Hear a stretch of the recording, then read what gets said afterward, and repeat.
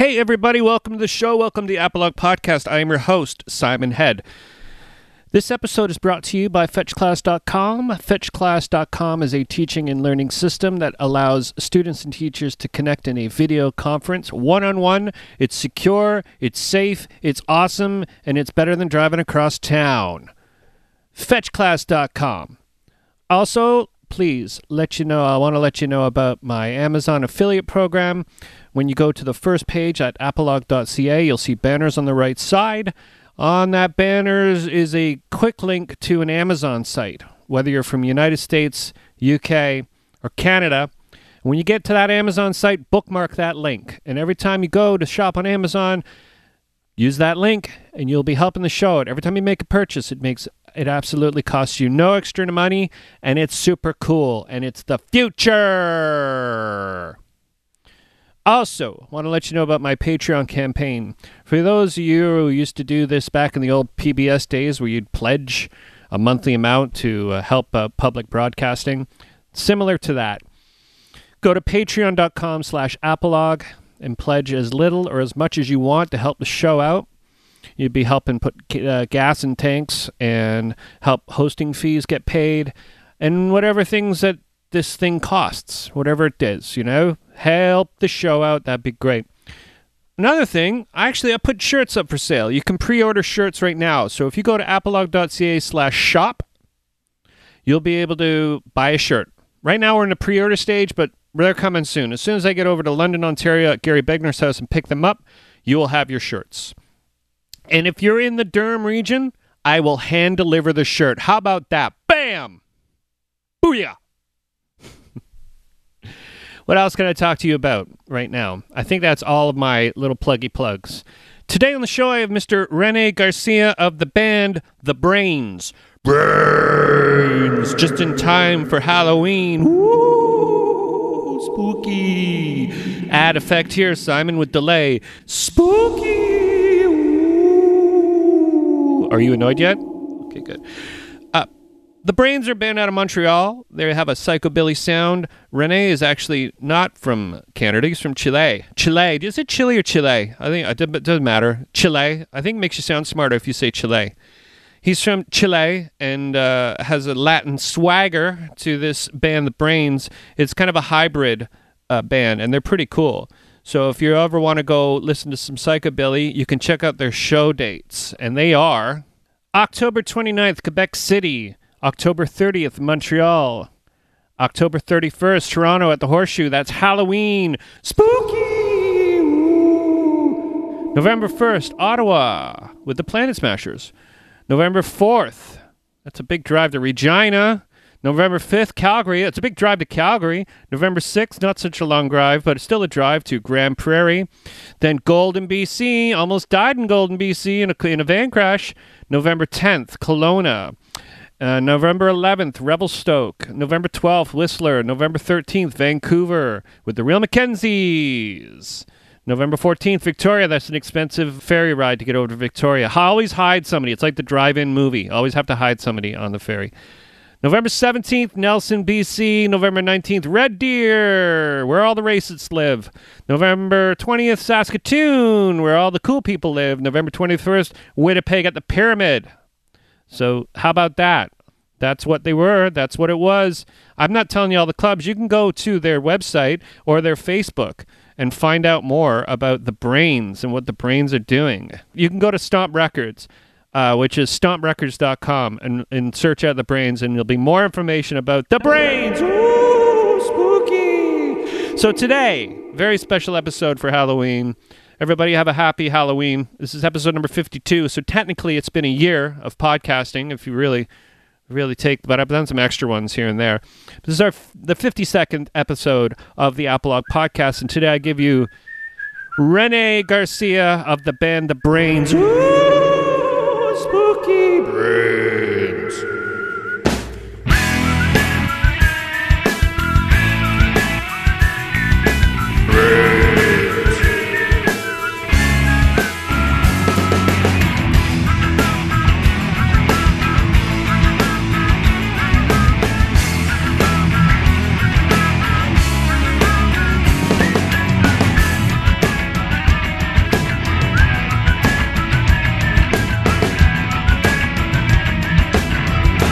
What happens when you put two recording engineers in a room with a FaceTime chat? Never, what the hell is that all about? It's gonna work. It's bound to work. Yeah, man. It sounds pretty good. And if you're recording, then then we're gonna be good. Hey, did you know that there's a band from the '80s called The Brains? Yeah, I didn't. The band The Brains. What the name comes because like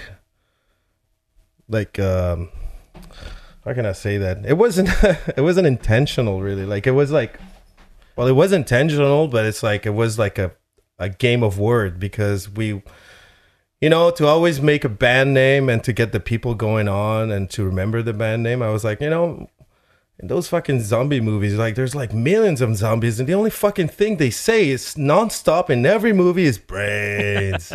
Brains. I was like, why don't we, if we're looking for a band name, why don't we just put that on the band name? That way, it's like as a joke, zombies are already saying the brains are already popular. Woo, Yeah. Except for Walking Dead now. Walking Dead, they don't say brains. They just say like, no. That's what they say is white noise. Yeah, they're the new.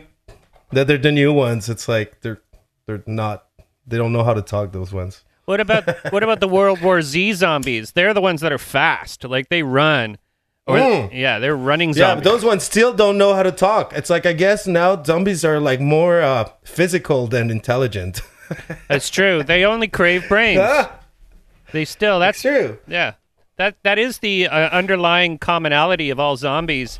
Is that they dig brains and sometimes the lower intestines. Yes. But nowadays, they don't talk and they just run really fast. They're more, Yeah. Before they used to like scare you by saying brains and like you could almost connect to them saying like, oh my God, there's a part of a human there still. Yeah. He's saying brains.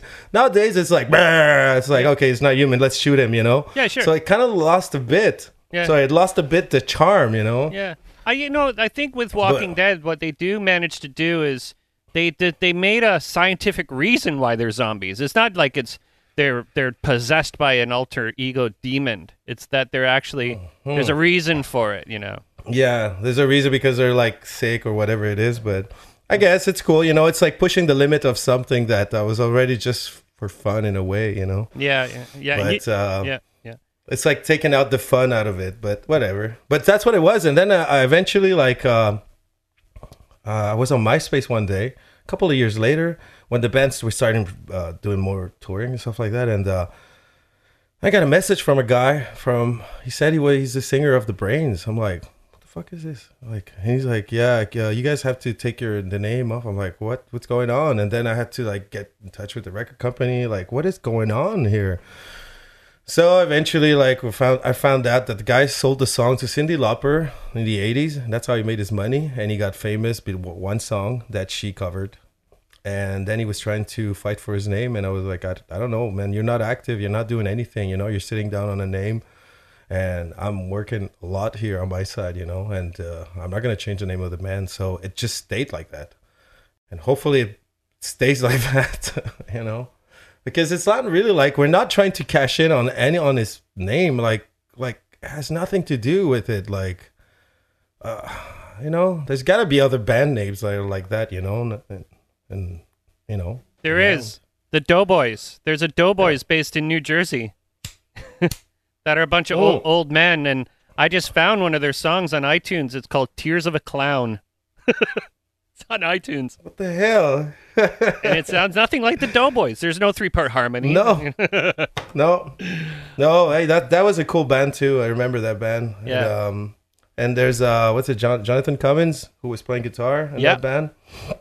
Mm-hmm. And I worked with him like before The Brains, just like actually just a band before The Brains. I was in a band called Vulgar Deli, and he produced that album called Kill Rock and Roll, and he was a producer and all that stuff. One of the producers, because we had so much trouble during that recording. It was crazy. But I met him, and he's a super cool guy.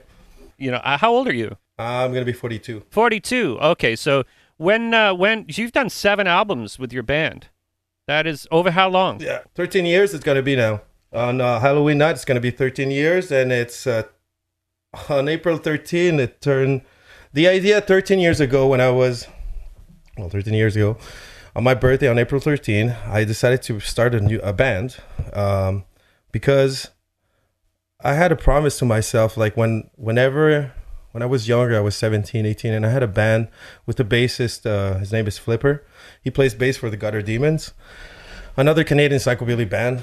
And so when I was young, I was playing with him and everything, and it was super difficult to get studio time. It was very expensive. It was the tape time, and like, budgets for albums were minimum $10,000. And I was like, what the fuck, how can I do this thing?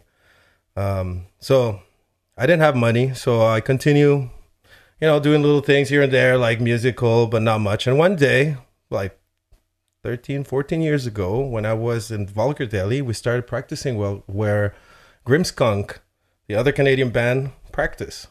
And it's a record company called Indica. So I started there, and we're practicing, and I had a board, and I'm like, wow, this is super fun, man, all this thing, I do studio already. It was a couple of years I was doing studio already, and I was like, my birthday's coming up. I think I'm going to give myself a present, and I'm going to start a band just with the drummer of Vulgar Deli and the ex-guitarist of Vulgar Deli, who was my buddy at that time. I'm like, hey guys, he plays bass, you play the drum. Let's do like a couple of songs that I had when I was younger, like 19, 17, 18. They're like, okay, cool. So we did that on my birthday. Recorded a little demo. We kept it under. It sounded really, really cool, and I still have them. I'm planning on probably release them eventually soon. It's just like the beginning of everything, It's still kind of weird, the sound, but you can hear where it's going. And so we sat on that thing, practiced. I was still in the other band, Vulgar Deli. I was actually in Vulgar Deli for the beginning of the first 3 years of The Brains. And so eventually for Halloween, we were like, hey, we got a show coming up, And so we went over there, and we dressed as zombies because it was Halloween. And we did these songs that we played like Stray Cat songs, but like faster and heavier. And then the songs that I hadn't written before. And so that's how it started. That was the first show and the first year. And so it's going to be 13 years now, which is really awesome. That I never thought it was going to be that 7 albums, like almost 10 videos, going around the world, Yeah. It's pretty cool, when you think like it's just started with like a birthday present, You're about my age, but the age of when the Stray Cats broke big in Canada was 85, 86. There was a huge rockabilly movement that kind of took over the industry, and it definitely changed a lot of things. And then there was sort of another resurgence in the early 90s of like swing music and things like that, where it was still, and this is sort of Cherry Poppin' Daddy and all those bands. And just before, at the same time that the Mighty Bosstones and the ska music came fucking big, all these swing bands came out too with these brass. And and just before that was the end of the Stray Cats. I remember that I was really, really young, and I was hanging out with these guys like super old with like super nice hair. I was like, one day I'll have tattoos. Yeah, that's another thing too, man. Like you definitely know a rockabilly dude when you see a rockabilly dude. Like, first of all, he's driving an old rat car. He's got a pompadour and a chain wallet, and sort of there is a look, And there's a look. It's a commitment, definitely a commitment to follow. And just like any type of music, I guess there's a style that goes with it, And I guess too, but the thing too, like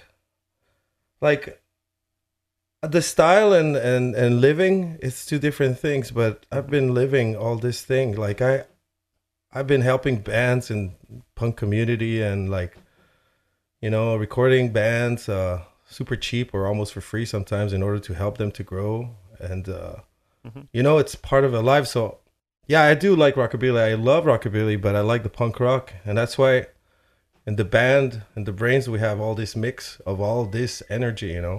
We got punk rock, we got metal, we got Latin music, because I'm from Chile and I listened to a lot of merengue and salsa when I was a kid. And just to put a topic on that, like salsa and merengue, but let's say merengue and salsa, whatever, these two, they both have something that I use a lot in The Brains, which is like the cutting of the melody and the speed. so the song can go really fast, but you still got a melody, you know. Like let's say, just an example, in Santana, the song Black Magic Woman, you know, when he goes dum dum dum dum dum dum dum, that part, it's exactly the same beat that we use. We just do it in 1.5. So we do and dum dum dum dum dum dum dum. So it is like from salsa. Then you got the merengue part where you go super fast, but you got the guy going like na na na na na na na na na na na na na na na na. So that you put punk rock, you know, down and you put a little bit of the Stray Cats in there, and then you got the Brains going like whoa no no no no no no no. Yeah. All these elements are there, you know. Yeah. You got metal too, so that's why I like rockabilly. I think it's basically like the nucleus of the Brains. It's part rockabilly, punk rock, and then it just expands like from there, you know. Yeah. And the only time I heard a stand-up bass cut so good in a mix is The Living End. Remember them? They had a stand-up bass, and they used to make it cut. The stand-up bass cut so good, and you had something to do with that, right? Yeah. Like you record. Do you record? Yeah, I record. I produced everything. Yeah, I've been producing all these albums. Like this is the 7th one. But, you know, every time I do an album of the Brains, I do like 20 of other bands. You know, like just this month, I've mixed 43 songs for bands. Like, that's my job, you know? Yeah. So I get pretty good at the end at like working fast and, you know, checking compressors and like EQs and what to kill and what not to kill. And I, you know, I use that as my weapons, you know, but mostly when I record to get a good sound, let's say for the bass and all that stuff, it's the attitude. It's very important. Like you got the mic placement and all that stuff, but if the guy doesn't give you the right attitude to record that moment, you're not going to be able to mix it right. So yeah, it sounds good because he gave it all, you know? Yeah. Like Colin's been in the band since the album Zombie Nation.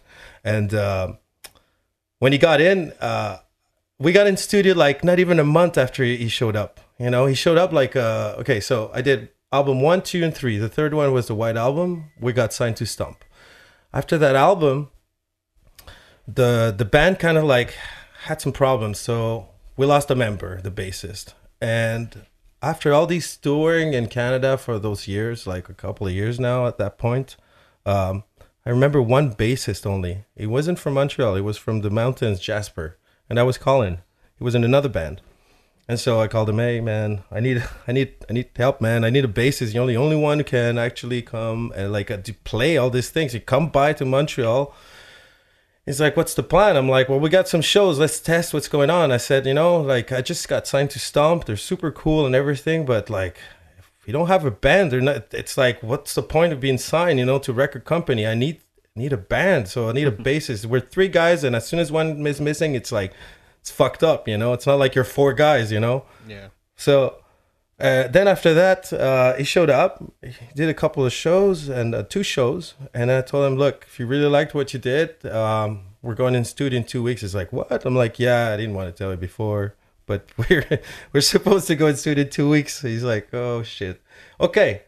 So we got in studio. We had 2 weeks to prepare the album. Like I already had like the whole everything. So we got in, and he was super stressed. And you can hear on the first recording of him and Zombie Nation that it's a little more square, a little more safe in certain parts because there was a lot of guidance. You know, he was still giving it all, but it was like more like you know, I just joined this band. How is this thing working? Which is total natural, you know, because I did that too. You know, when I joined bands.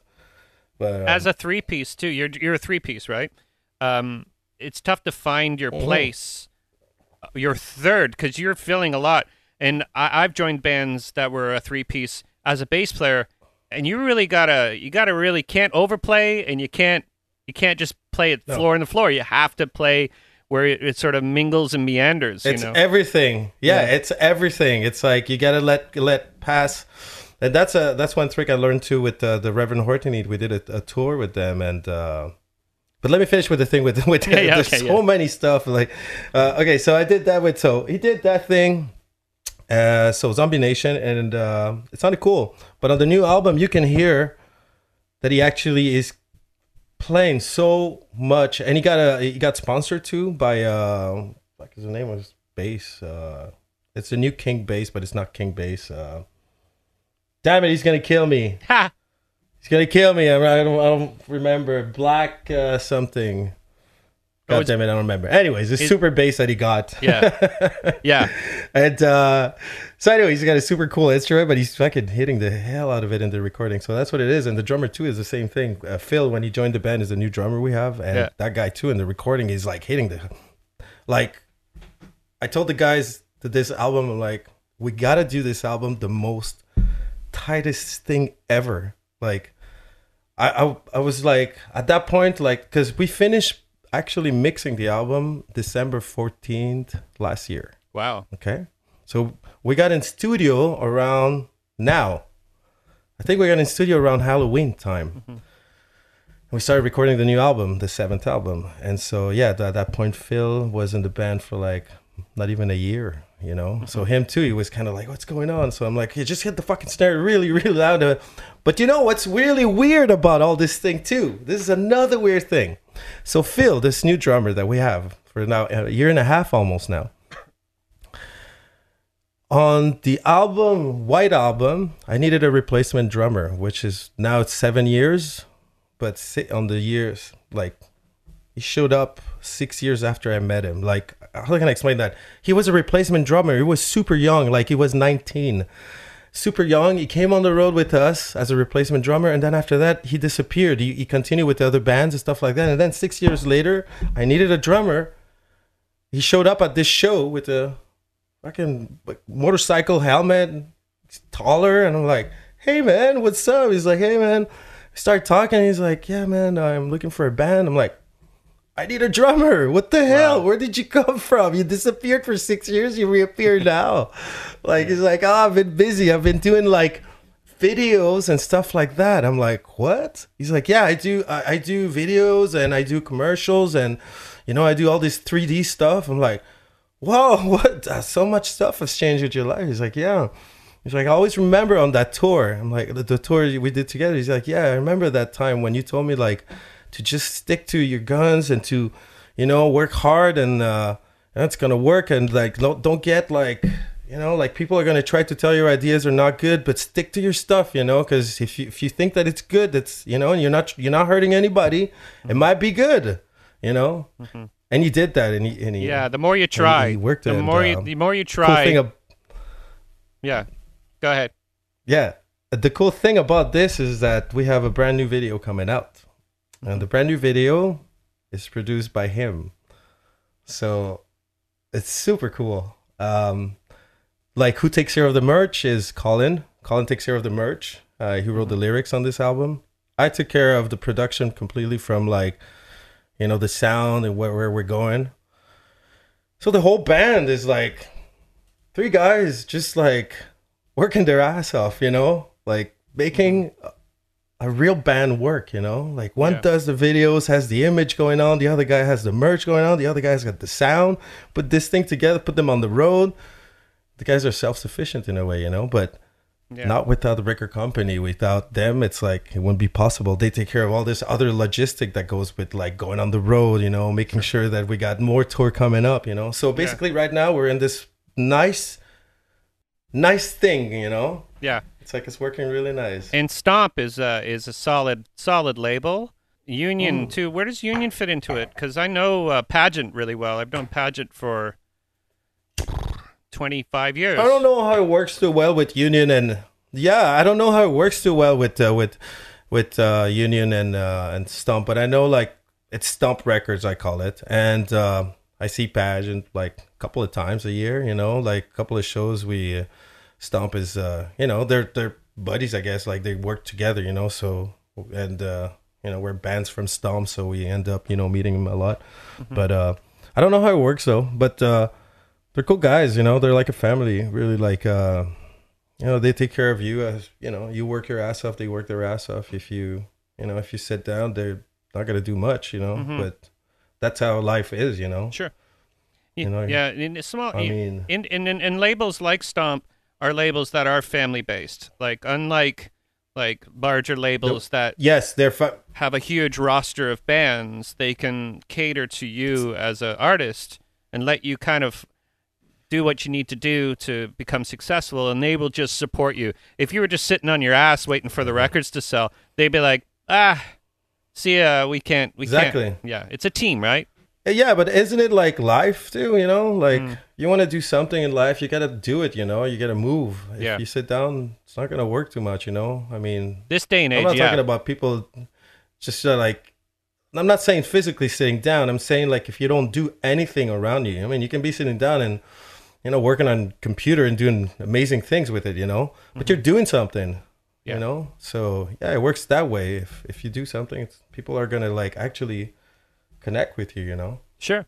Yeah. And there's also a little bit of luck, but there's also a lot of making your own luck in this world, especially with music. You can write music that people love and have it, and sometimes it becomes easy in a sense. And I've never crossed that bridge. I've never had it easy, but sometimes you work really hard and you keep persevering and you get your audience, and that's what touring's all about, is getting people involved. And that's today's music industry is all about touring and getting fans, because fans will buy your music and they'll come to your shows, and that's how bands make money now.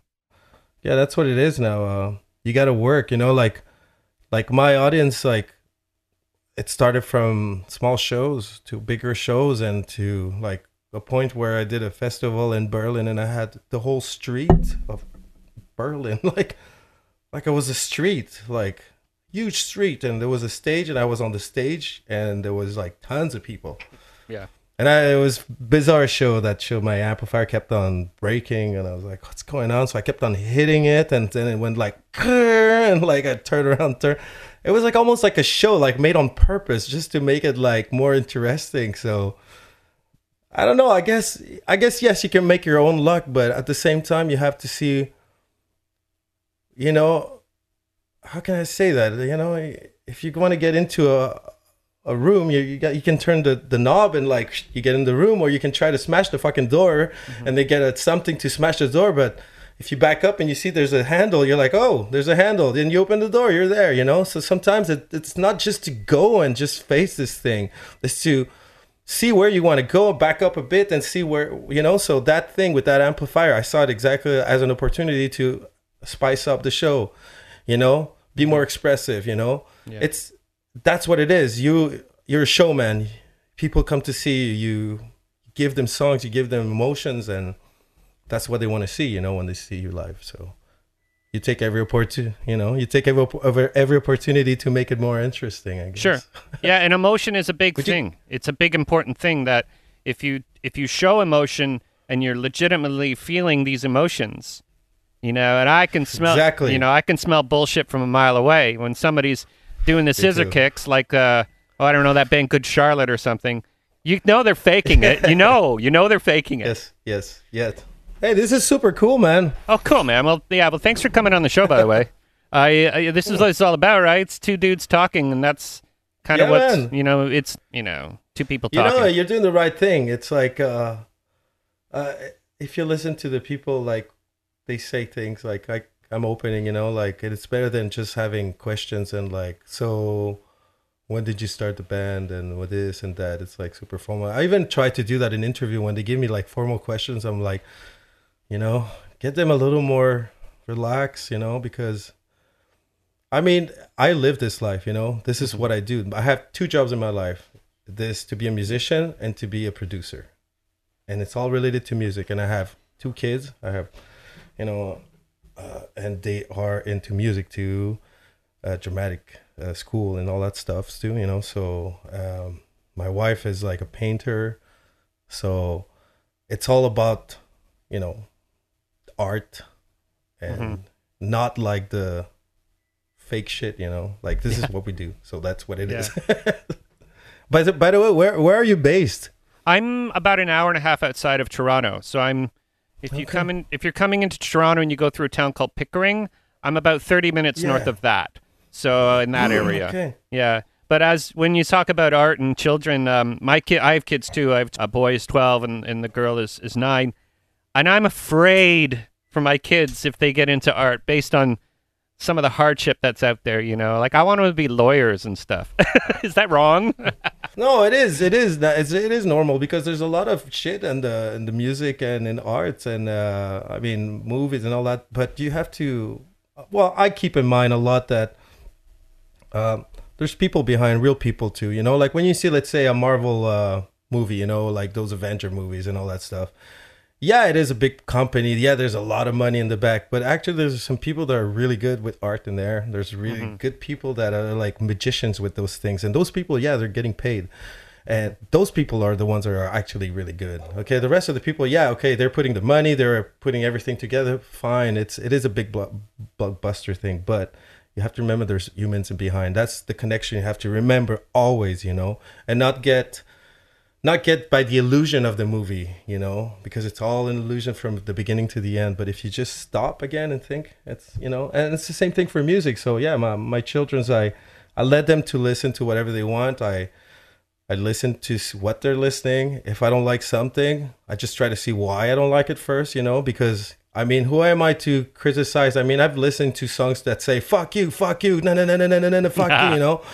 Yeah. So how can I judge my child, you know, listening to any other songs? But what I try to check most is that everything is fair and mostly fair, you know. So as long as nobody like gets like how you say that, you know, in French we say rabaisser. How do I say that in English?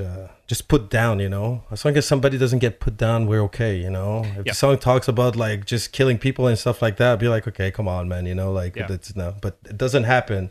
I'm pretty lucky that my kids they have certain tastes that don't go there yet. So I mean, they're young still, you know, 7 and 9. Yeah. So I don't know. Maybe at 12 it's gonna be something else. They'll be like, oh my God, what did I say?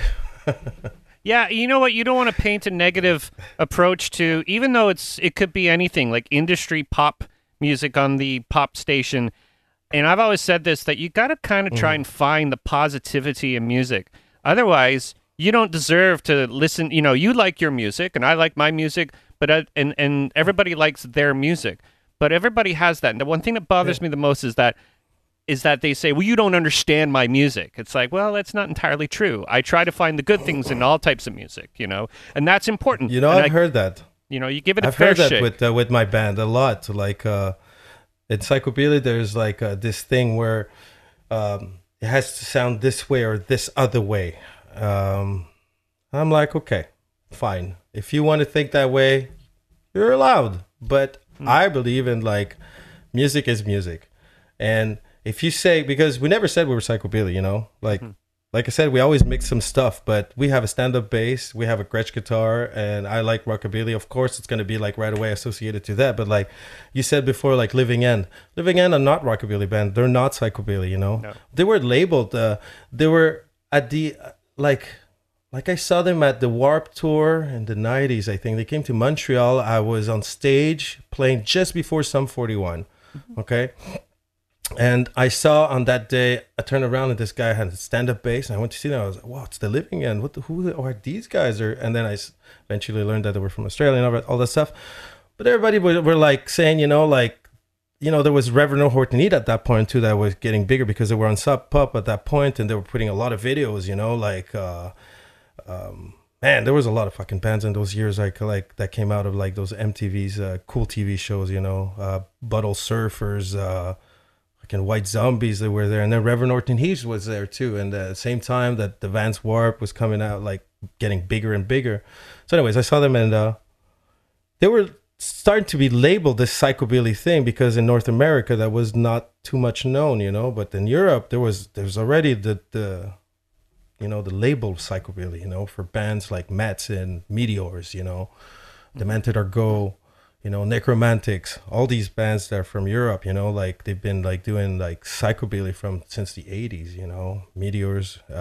But then this thing grew so much, Necromantics became bigger, Mets into. Live Again decided to just continue their stuff. And like nowadays you see what's going on, you know, Live Again has still this rockabilly sound, but it's rock and roll, rock. You got in Europe, there's psychobilly still. But now it's like they're like like bands like us, or like Coughing Cats, you know, or Necromantics, we're not as pure psychobilly for some people in Europe, you know, like any genre, you know, like in metal, you know, or punk rock, you know, like, oh, you know, like Blink-182 is not punk rock because Ramones is punk rock, but then Ramones is not punk rock because, you know, UK Sub is punk rock, but you know, so all that labeling, for me, it's like not necessary. It's basically music, you know, so I try to enjoy it that way more, you know. I let the people label, you know. And God bless the Europeans for telling you exactly what they feel. That's true. They're super cool. Like I have so many friends. Like I went to Finland to record. Like I said before, like I produce bands, so I went to Finland to record this band called Flesh Roxen. Nikki Rotten, the singer of it, and these guys are amazing. Like everything changed in my head as soon as I started going to Europe. I started seeing this whole thing, like where I thought that the music is this little, but it's amazing. You know, if you open your eyes, it's so much stuff you can do. Made so many good friends over there, and but that's what it is. Europeans are fucking awesome for that. Mexicans too. We went to Mexico. Yeah, that was a crazy time. A couple of years ago went there. Well, you remember, like it was the cartels were like taking hostages nonstop for like a year, I think. Couple of years ago, or like very intense stuff on TV, and Canadians getting killed and knifed in resorts and things. Yeah, so weird. Yeah, so we said yes to a show before that thing started going on TV. Yeah, we were like, oh shit, and they're like, no. Then you know, it started relaxing a bit. Then October 30th, we have a show in Mexico. Now everything is fine. It's more relaxed on the TV. The guys contact me. They're like, everything is booked. Just show up. Okay, so we show up. I showed up, and actually I showed up a day before the guys, and I got drunk with the Mexican guys at this bar. Super awesome. And the next day, the guys showed up. We slept a bit, and they came to pick us up like at 5, and they knocked. Okay, we opened the door, and these two giant Mexican guys, super well dressed, man, like bodyguards. It's like with like fucking things on the ears so they can talk. Wow. What's going on? They're like, yo, you're Rene from the Brains. I'm like, yes. He's like, okay, follow us. We're like doing this. And then I see the promoter in the back. He's like, oh, it's all cool. I'm like, okay, cool. Todo bien. And 2 huge black SUVs in the parking lot are waiting for us. Like, what's going on? Just grab your guitar. Everything is taken care of for you guys. The bass is already there, or it was like being carried. Okay, so we get in then one SUV and the other one. Who's going in the other one? That's a decoy. I'm like, what the fuck? So 2 SUVs in the middle of fucking Mexico City, man, passing through the lights, and like no stops, huh? They're like, they pass on the fucking red light, and like we got to the place. I was so comfortable. Seriously, it's so weird to say that. I fell asleep. Wow. I fell asleep. It took a couple 10 minutes, and then woke up at this church, this abandoned church, and we got inside, and there was a sound system. No statues inside, nothing. Mm-hmm. Well, the guy first of all knocked on my window. Yeah, I'm like, oh, what's going on? He's like, yeah, okay, you guys, are you ready to go out of the SUV? I'm like, yes, we are ready. And he's like, okay, go. So we opened the door. They opened the door. Sorry. They're like, okay, checking the stuff. We got it to the church. It was super awesome, that show. I ended up doing sound because it was such a pain in the ass, man. I don't know, as a sound guy, if you've tried to do sound in a church, but it's the most craziest thing. So crazy. Yeah. You cannot cut frequencies. You need mass, people in order to control it, and But it was an amazing show. It was full on people, like 500 Mexican people, man. It was the Dia de los Muertos. It was awesome. Mm-hmm. And I even got my tattoo over there. This one that says Mexico Psycho. Oh, nice. It was amazing. Yeah. I've only been to Mexico once or twice, but for holidays. But I also noticed that people from Mexico, they're really nice people. Like, they'll give the shirt off their backs. Super nice. And very accommodating. And, we met some great people just going on holidays, and then sort of driving around and, meeting people. Yeah, actually, now we're gonna be on the road with on this tour with the Kung Fu Monkeys, a Mexican band that got signed to Stomp Records, which is wow. super cool again, because when we do this tour, that means in a couple of months we're gonna be able to do a tour with them in Mexico too. You know? Yeah, prisoner It's exchange. all like, yeah, it's gonna be fun. All this, it's gonna be cool. I think there's good stuff coming up for the Brains too. Like, I don't know. It's like it seems that it's a good time now. You know. Yeah. What about Russia? Russia, I just saw that you'd gone to Russia, and that seems like still crazy place. Yeah. Talk about cartels like, and danger, right? Like, oh, it's so like so secretive. It's like secret. Like it's James Bond, man. And like you got there like you don't understand at all. Like you get there and you don't understand what the fuck they're saying. You don't know if they're angry or not, if they're just being expressive. Yeah. I mean, I'm from Chile, okay, and we like to say like swear words when we talk. So I'm used to like blah blah blah blah. I'm like, okay, cool. So I got over there and they're like blah blah blah. I'm like, okay, so either he's like really pissed off or like he's actually really happy. So I'm like, let's bet on the happiness because he really wants to see her. So I'm like, he's happy. Okay. The guys are stressing. Like, he's happy. He's like, he's screaming. I'm like, I think he's really happy.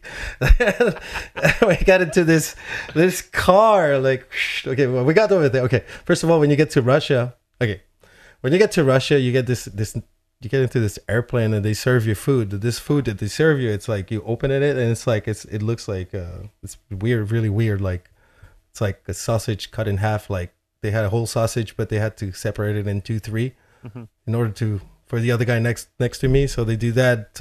It's kind of weird. Like it's not. I ate it. You know, it's good, but it's kind of sketchy a bit. Airplane too. We got over there.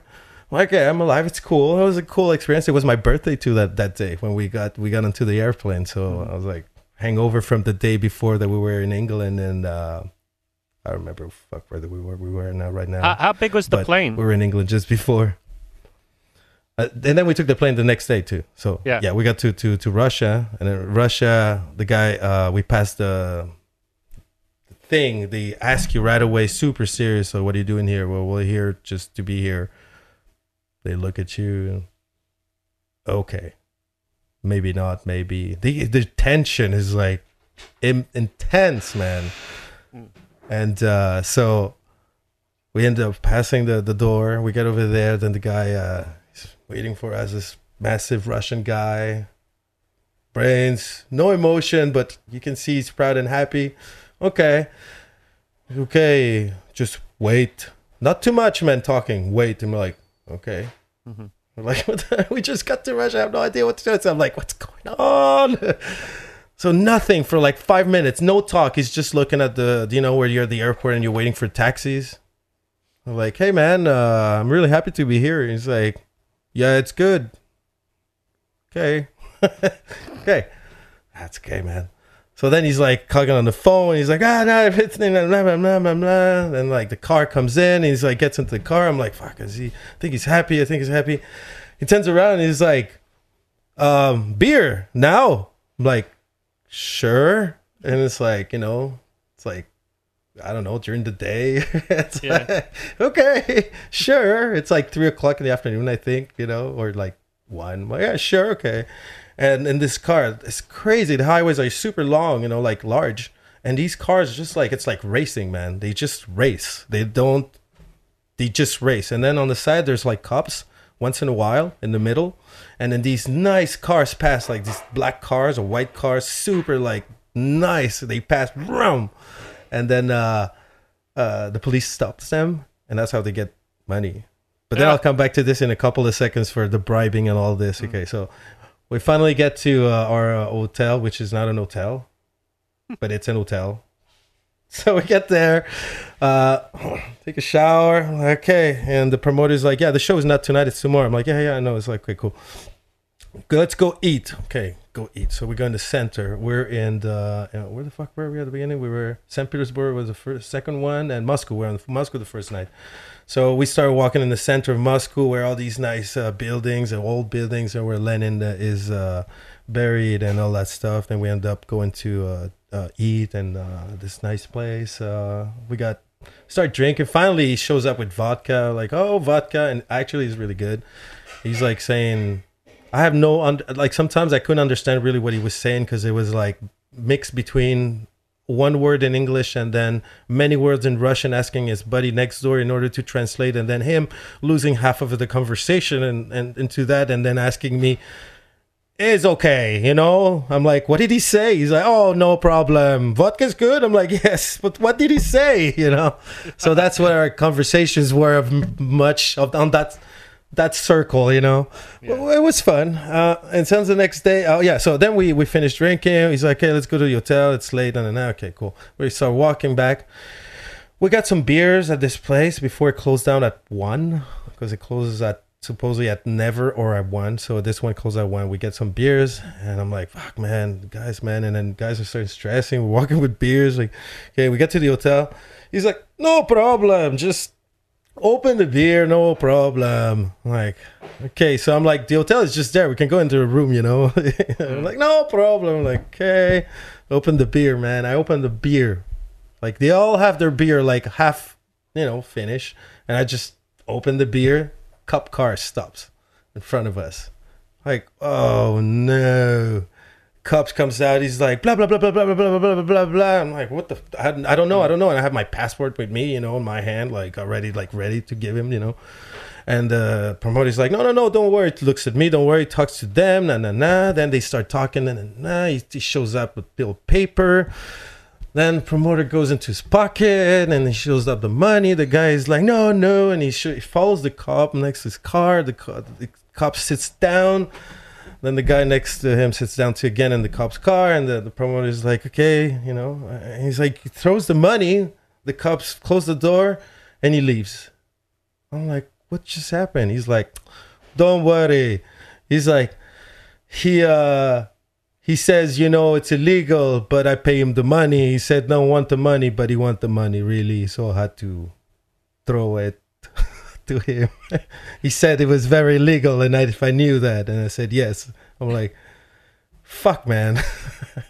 So, yeah, that was our first night. And then we did the show. The show was amazing. It was just fucking crazy line up, and people just screaming. And every time, just before the show, we showed up our face. We were the only band to show our face. Out of the backstage, we had 2 floors, and people just screaming like crazy, like Beatles screaming. Wow! You can hear the music that was playing. Yeah. I was like, what's going on? Wow! And we were just making fun, just showing our face. And like, who gets the loudest scream? So then the 3 of us are like, okay, Colin, go ahead, show your face. Renee shows her face. Fucking Guillaume. Anyways.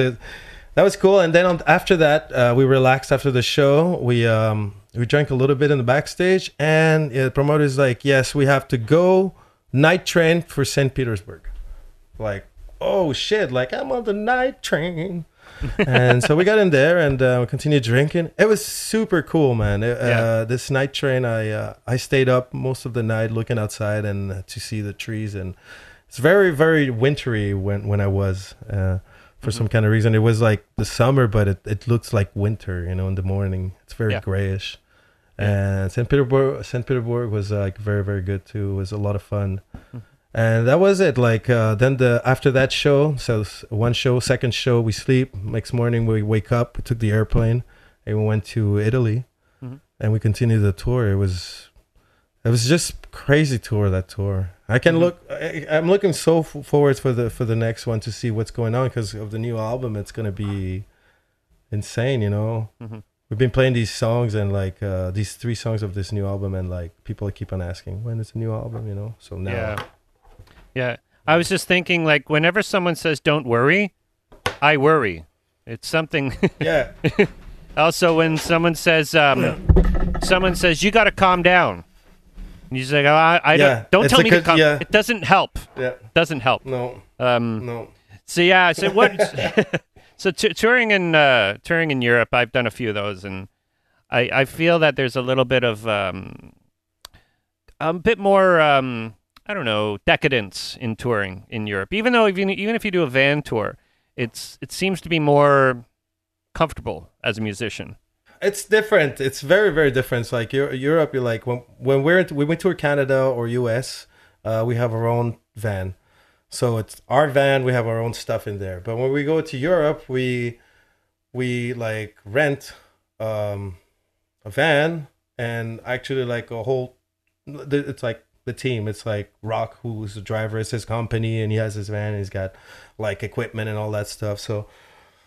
Yeah, it's, we got there, we got a driver. It's more, you can like, you don't have to drive, like right now, like whenever we do a tour, like either Colin drives or Phil drives or whatever driver we have at that point, or merch guy or merch girl, drives. But in Europe, we don't drive. So yeah, we just get there, we drink with the people, then we're half drunk, we get back into the van to the hotel. It's a little more decadent, it's more crazy. And of course, they're more like when you go to Berlin, you can walk in the street with your beer. Like the first time that I got over there, I didn't know that, like I've never thought in my life that I would be able to go to these countries where I hear about it, like go to Germany, Berlin, like so much history in there, and then go to France, go to like Finland, Russia, what the hell, Yeah. So I got to Berlin and walking, I'm like. Yeah, I went to buy a beer and then drinking in the park or whatever. I was thinking, like whatever I do in Montreal, if I'm, or Toronto, whatever, So I want to go get a beer. Put it in my jacket. I open it up. I'm like, I put it in my jacket. I was sipping beer. And the guy's looking at me, the German guy, he's like, what are you doing, man? I'm like, well, all right, sorry, man. I know I cannot drink beers in the street. He's like, no, why are you hiding your beer? I'm like, because I don't want to get cut. And it's not my country. He's like, no, you can drink in the street, man. I'm like, what? I didn't know you can drink in the street. I don't know if that's true, because it is true. I got busted outside of Frankfurt for drinking in a cul-de-sac. We were drinking by Frankfurt, not Berlin. Yeah, I was in Berlin and I bought Jägermeister at 3 a.m. At the little store. What the hell was the name of the club? Was it the Wild at Heart? Or just 2 doors down. There's a little. There's a tiki. Tiki place. Well, a variety store actually. It just sold like chips and cigarettes and Jägermeister. Yeah. And we were sitting out in front and drank Jägermeister until the sun came up and got on the bus, and we had a tour bus. I've only had one tour bus tour in Europe, and it was fantastic. Me too so far. It's fantastic. Me too. Yeah, it's amazing. It makes you think like, I want it so bad, this tour bus again.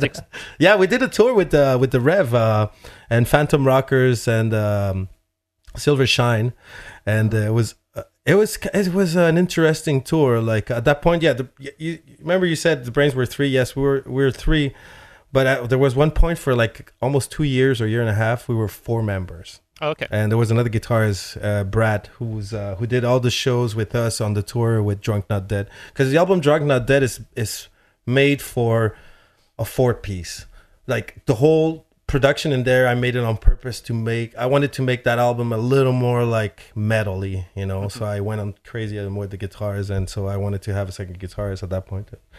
So we got that, but we did that tour. We got offered to do a tour with them with the Rev Norton Heat, and they had 2 buses.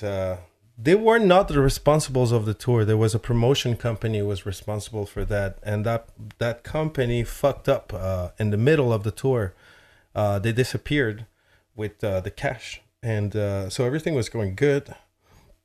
And then one morning in the middle of it, I woke up. It was amazing. The tour bus, 2 floors, man.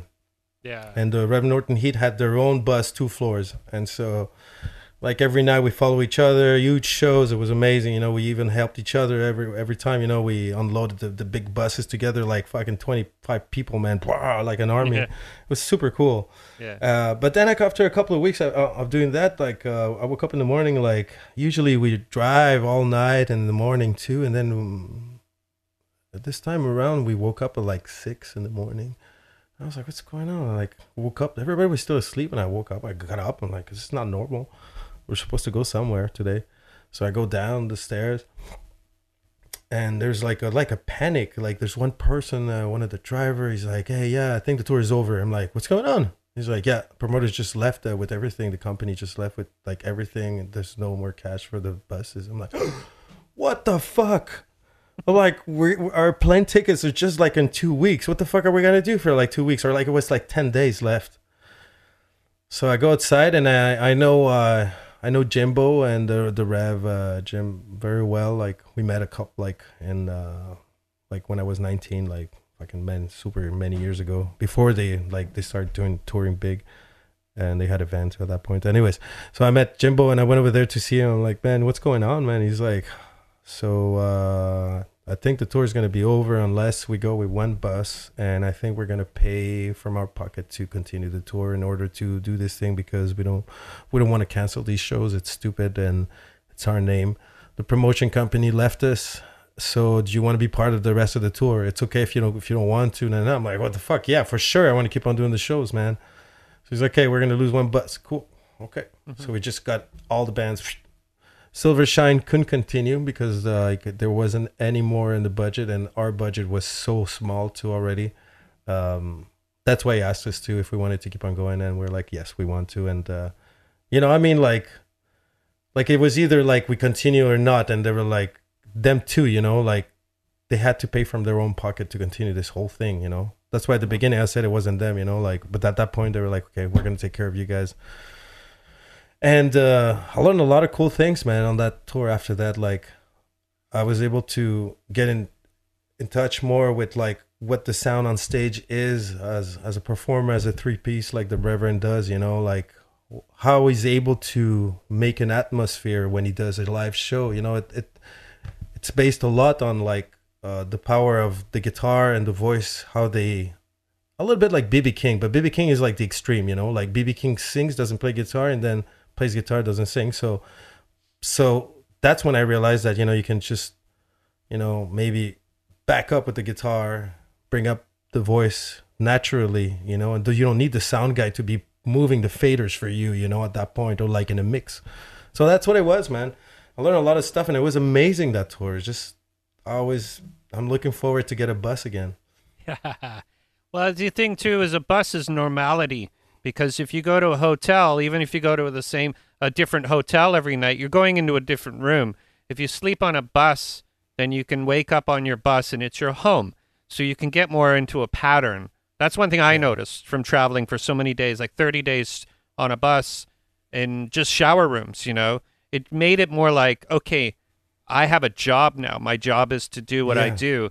And then when I'm on the bus, I don't need to work, because it seemed like less moving around, And I've done a few Canadians, as a sound guy, I've done a lot of Canadian tours in buses.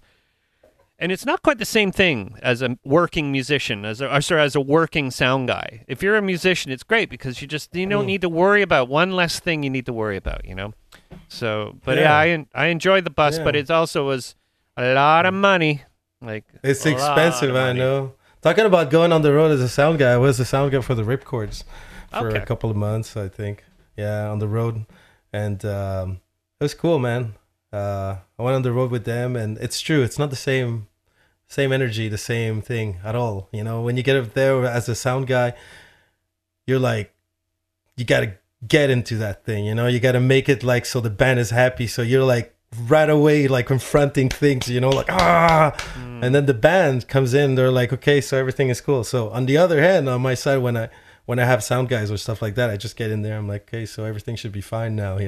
Yeah. But it's so different, both things. Oh yeah, definitely.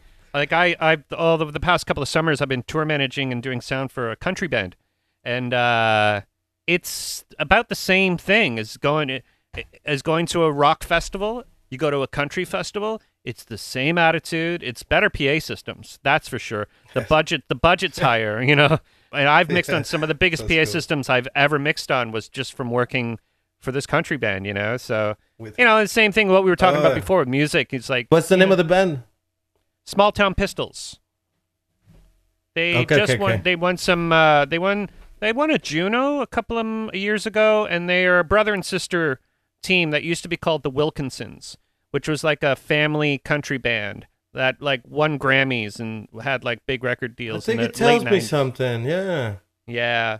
I mean, it's funny. I like them so much as people that I don't really, the music's obviously not my kind of music, but I like the music because I like the people. Does that make sense?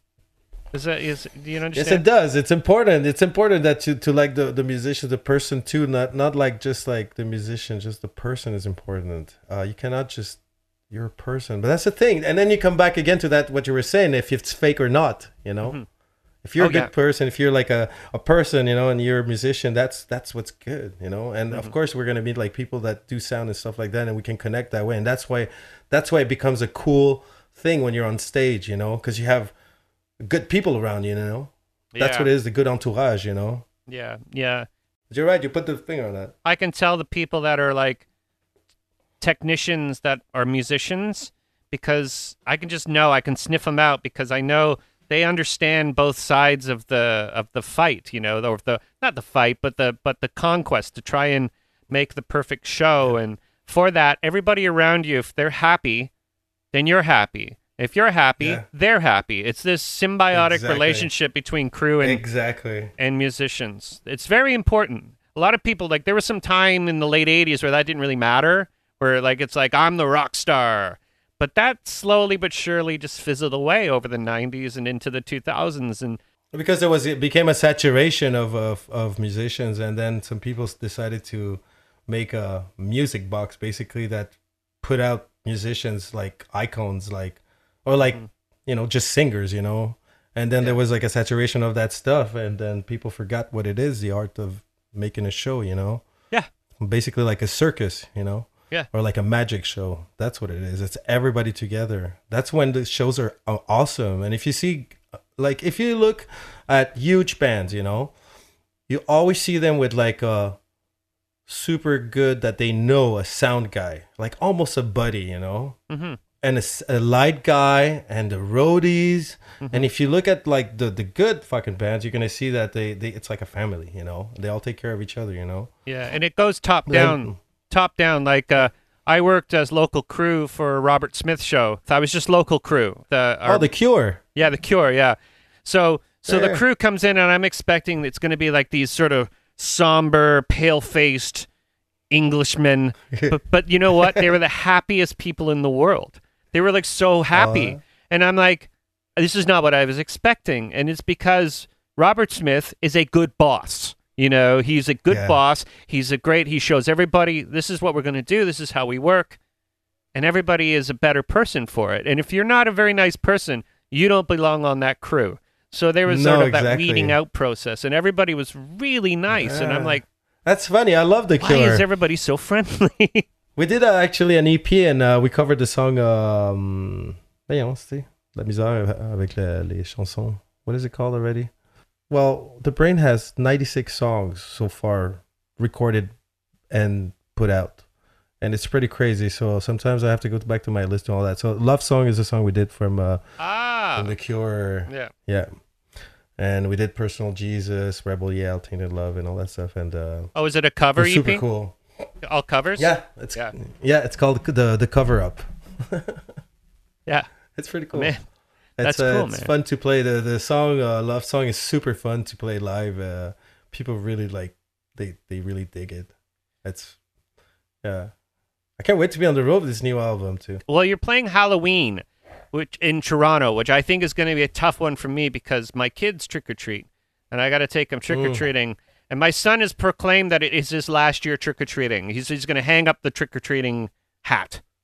I'm like, you're 12. That's the end of the circle. It's done. He's like, but I said, but how do you think I'm going to get my candy? You know, like how you got to go as a ghost. Exactly. Or I will go as a ghost. Exactly. Just sort of truck down a little bit, you know. Oh, we'll keep you posted on what's happening, you know. If you're able to drop by, man, it would be fun, I think. Yeah, I would really like to see every Halloween. It's super fun for us. Yeah. We start these touring, and actually, it's awesome that we're putting out the album now because, like I said, it was like done in December 14th last year, and we've been waiting to put it out. Like we thought maybe June, but in June I wasn't happy with the mastering yet because I usually do everything, and I wanted to push it a little more further sonically, so I had to find the right mastering. Here's my question. When you own your own recording studio, right? Yeah, I have my own gear, but that's my home studio. Then I work in different studios though, but I work at one specific studio right now. But do you find my that buddy and everything? when you have that sort of that open scenario of being able to record anytime you want, do you find it a little bit hard to try and nail something down to like say this is finished, where you always have a choice? Oh yes, I know what you mean. The thing is how it worked, because like I got cut into that circle of as an artist, you want to like always try to perfect your art, and like mixing for me as an art, like I try to bring out an emotion, of a song. So I mix in order to do that. Like everything is made on purpose when you put your headphones on or listen to the song however you want. But you try to perfect your art, like, so at the beginning, a couple of years ago, like when I was working, I started doing these mixes and I was happy, but then I listened to it and I was like, damn it, I think I can readjust this thing. So I started putting my hands on it. Okay. That works for like other bands, not your own band. But then it happened to me for the album Zombie Nation. I started doing that and I mixed it. And I like the next morning I was like, oh, it sounds good, but maybe I can touch it. So I did another mix, but I saved the first one. I ended up with like 3-4 mixes of the full album. By the fourth one, I called Colin. I'm like, man, I feel like puking right now because I've been listening to these songs and filtering, and like I don't even know which mix is the best one.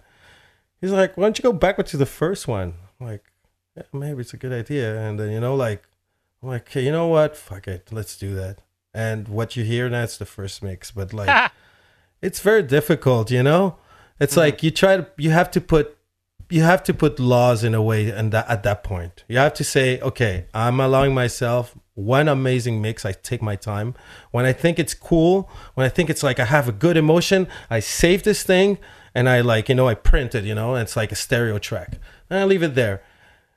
And if I really hear something that bugs me, then I go to repair it. But if I start touching it again, I have to stop it, because that means that it's like it's something else, like it's not anymore the first vibe. It's like it's not the same anymore. You're trying to give the first vibe. You're trying to give the purity of the song, the most accurate of the emotion. And then when you start tweaking stuff, it's like you're bugging that thing, and then you cannot perfect. It's like an emotion. You have to let it go, like one time, let it go and then grow. And that's how it works, It does work to open your brain, to open your spirit to like the songs, We've even done some weird stuff too for our songs, like on the song "Misery" of the album, "The Monster Within."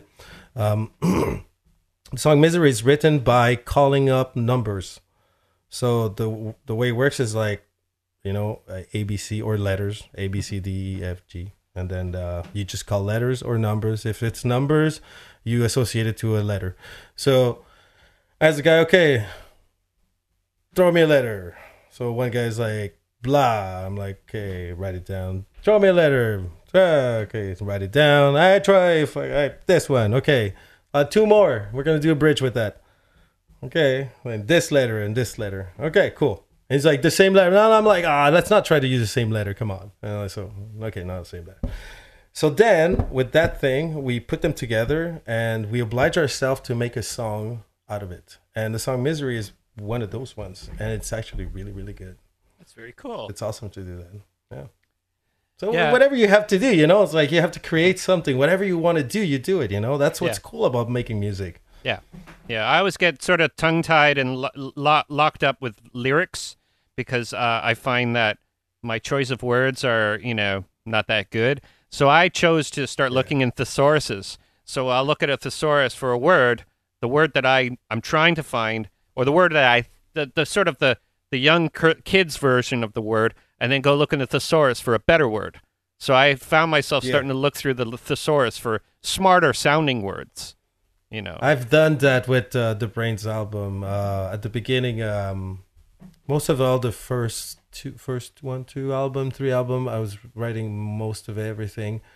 And then on the third album, I started asking some buddies. We did like a drinking party, and we put the songs on playback. And I'm like, hey man, I need some lyrics. That's how I started. Because I was like, you try to go like internet, like all this thing wasn't like as easy as nowadays, So like I didn't have a computer with the internet, I think, at that point when I did my second album. And so every lyrics was based on everything that I knew in English and my buddies around me, you know. Third album was a bit easier, but so I started like asking my buddies here, what can we talk about it? Then the album, yes, actually it was More Brain. That was the first song that actually had the party. So it was a second album. Yeah, it was a second album. And we had a party, and we were like, okay, what is this song about? And the guys were like, oh, let's make it like a movie. Let's make it like a movie about a zombie movie. But let's make it like a funny one. And then so the song started growing. And so the song More Brains is actually like a mini movie in lyrics, you know. So I continue, you know, doing albums with the Brains. And then eventually Colin on the album The Monster Within is like, let's try to do it both together only. So I continue helping on some lyrics, but he did most of everything there. Mm-hmm. And on this one, I'm like, okay, I'm gonna take care of all the music, all the arrangements, all like the like how it's gotta grow, and you know the productions thing, like what we want to put out, like the image, you know, like we need what's going on. I asked my girlfriend Roxy Peroxide, who's like the painter, I said, and she made like a nice, super nice painting of like what the album was gonna be, you know, and all that. So I took care of that, and Colin took care of all the lyrics this time. So I didn't end up to looking in dictionaries. I was able to talk to him about the emotions of the songs, and he was able to put it into lyrics. But then sometimes he's like, I didn't take your idea. I went with my idea, you know. I'm like, yeah. Okay, cool. Let's hear your lyrics. And he's like, this is how it works. I'm like, all right, okay. So, you know, it's like a poem, you know, when you receive it. I'm like, and you have to like figure out which word goes into what melody, you know, because you already did another melody in your head with that song, and then it doesn't fit anymore. So you're like, okay, it's brand new. So that was super interesting for that. And like he's really good in like just the lyrics, like the way the flow is, and the songs just like are big, you know, and musically it's big, and so yeah, super cool for that, you know? Yeah. I tend to now I pawn off music with melodies to Connor Lovett Fraser, who's the singer of a band called Boys Night Out. I don't know if you're familiar with this band, but they're on Ferret Records, and they're a pretty cool band out of Burlington. And so I give a lot of music to him, and he is a really great lyricist, you know, and he writes great lyrics. And so, you know, but that's cool. Yeah. It's fun. It's fun to do because it's sort of getting another person involved in your music that, you know, I'm honored to have him on it, you know. But yeah, and that's what it is to play music, you know, too. It's like to collaborate with people. That's what makes it like interesting, not to be just stuck alone, and like, you know, that's what's cool about it, to have a band, is to share those emotions with those people and share that new emotion with the crowd, and, you know, involve a new emotion, you know. Yeah. I was going to say, because I just sit by myself now, because I'm getting on, and I don't, you know, I go to Europe occasionally and play shows, but I'll just put a band together to go and play there. Well, hey man, I had a great time talking. It seems like we really didn't get much into what your band is, but you know, I think it's all related, you know. It's all related, you know. It's like I think everybody gets the point of what's going on too with the Brains, is that you know, it's us, it's real people, you know, and we work hard to get to a super high standard as a band, to deliver like super tight music to them, and a tight show, like well-tuned vocals, good writing and music, you know, good stage presence, and like good people on stage. That's what we need right now, you know.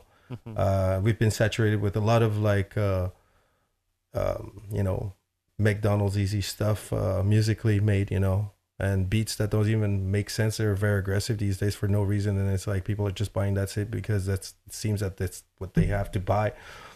So in order to do that, you have to become tight as fuck, you know, and the best one. So you promote your music in the best way you can, compete with all these people that have all these crappy music but have amazing productions. So yeah, well, that's good what for you, we're gonna man. try to do, you know. Oh, well, good for you, and good luck with everything. And I'm going to mention all the tours and everything, the shows you're playing, and this will be coming out next week. I'm going to bump some episodes and put you in, because it's important that you come out on Mondays, on the Monday and the 26th. So I'm obviously cutting all this part out. So let's say next week, Monday, you're going to put it on air? So yeah, next week, Monday. We're going to be one day before the video comes out. Yeah, but the new video comes out next Tuesday. So this one coming up tomorrow is that there's a teaser, and then like next Tuesday there's a new video coming out for the song "Out in the Dark." Oh, okay, cool. Well, awesome. Yeah. Okay, cool. Yeah. So Monday, this is coming out. Monday coming up. So we'll make this. Let's sign off. And it was nice talking to you, Rene, and all the best luck. And thank you. Keep it real, man.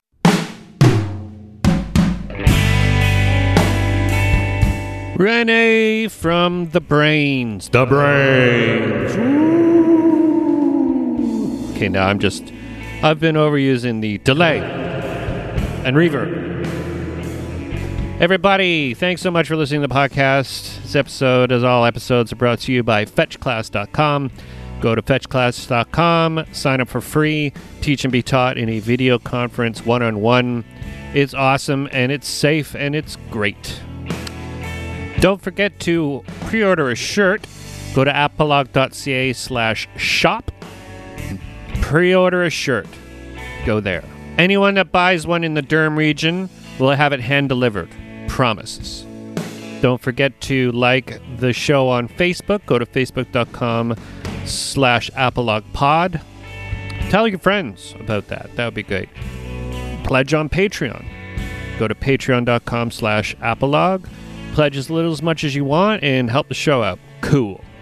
Also, the Amazon affiliate program. Go to apolog.ca and click on the Amazon banners on the right side and bookmark the link. And every time you shop, you'll be helping the show with that bookmarked link. What else do I got? Oh, I really like to thank Melanie Kay for making this interview possible. I'd like to thank Rene for doing the interview. And as always, we try to make great podcasts for you to listen to and enjoy. Spooky! Thanks so much for tuning in. We'll see you again next week. I'll be here. Bye.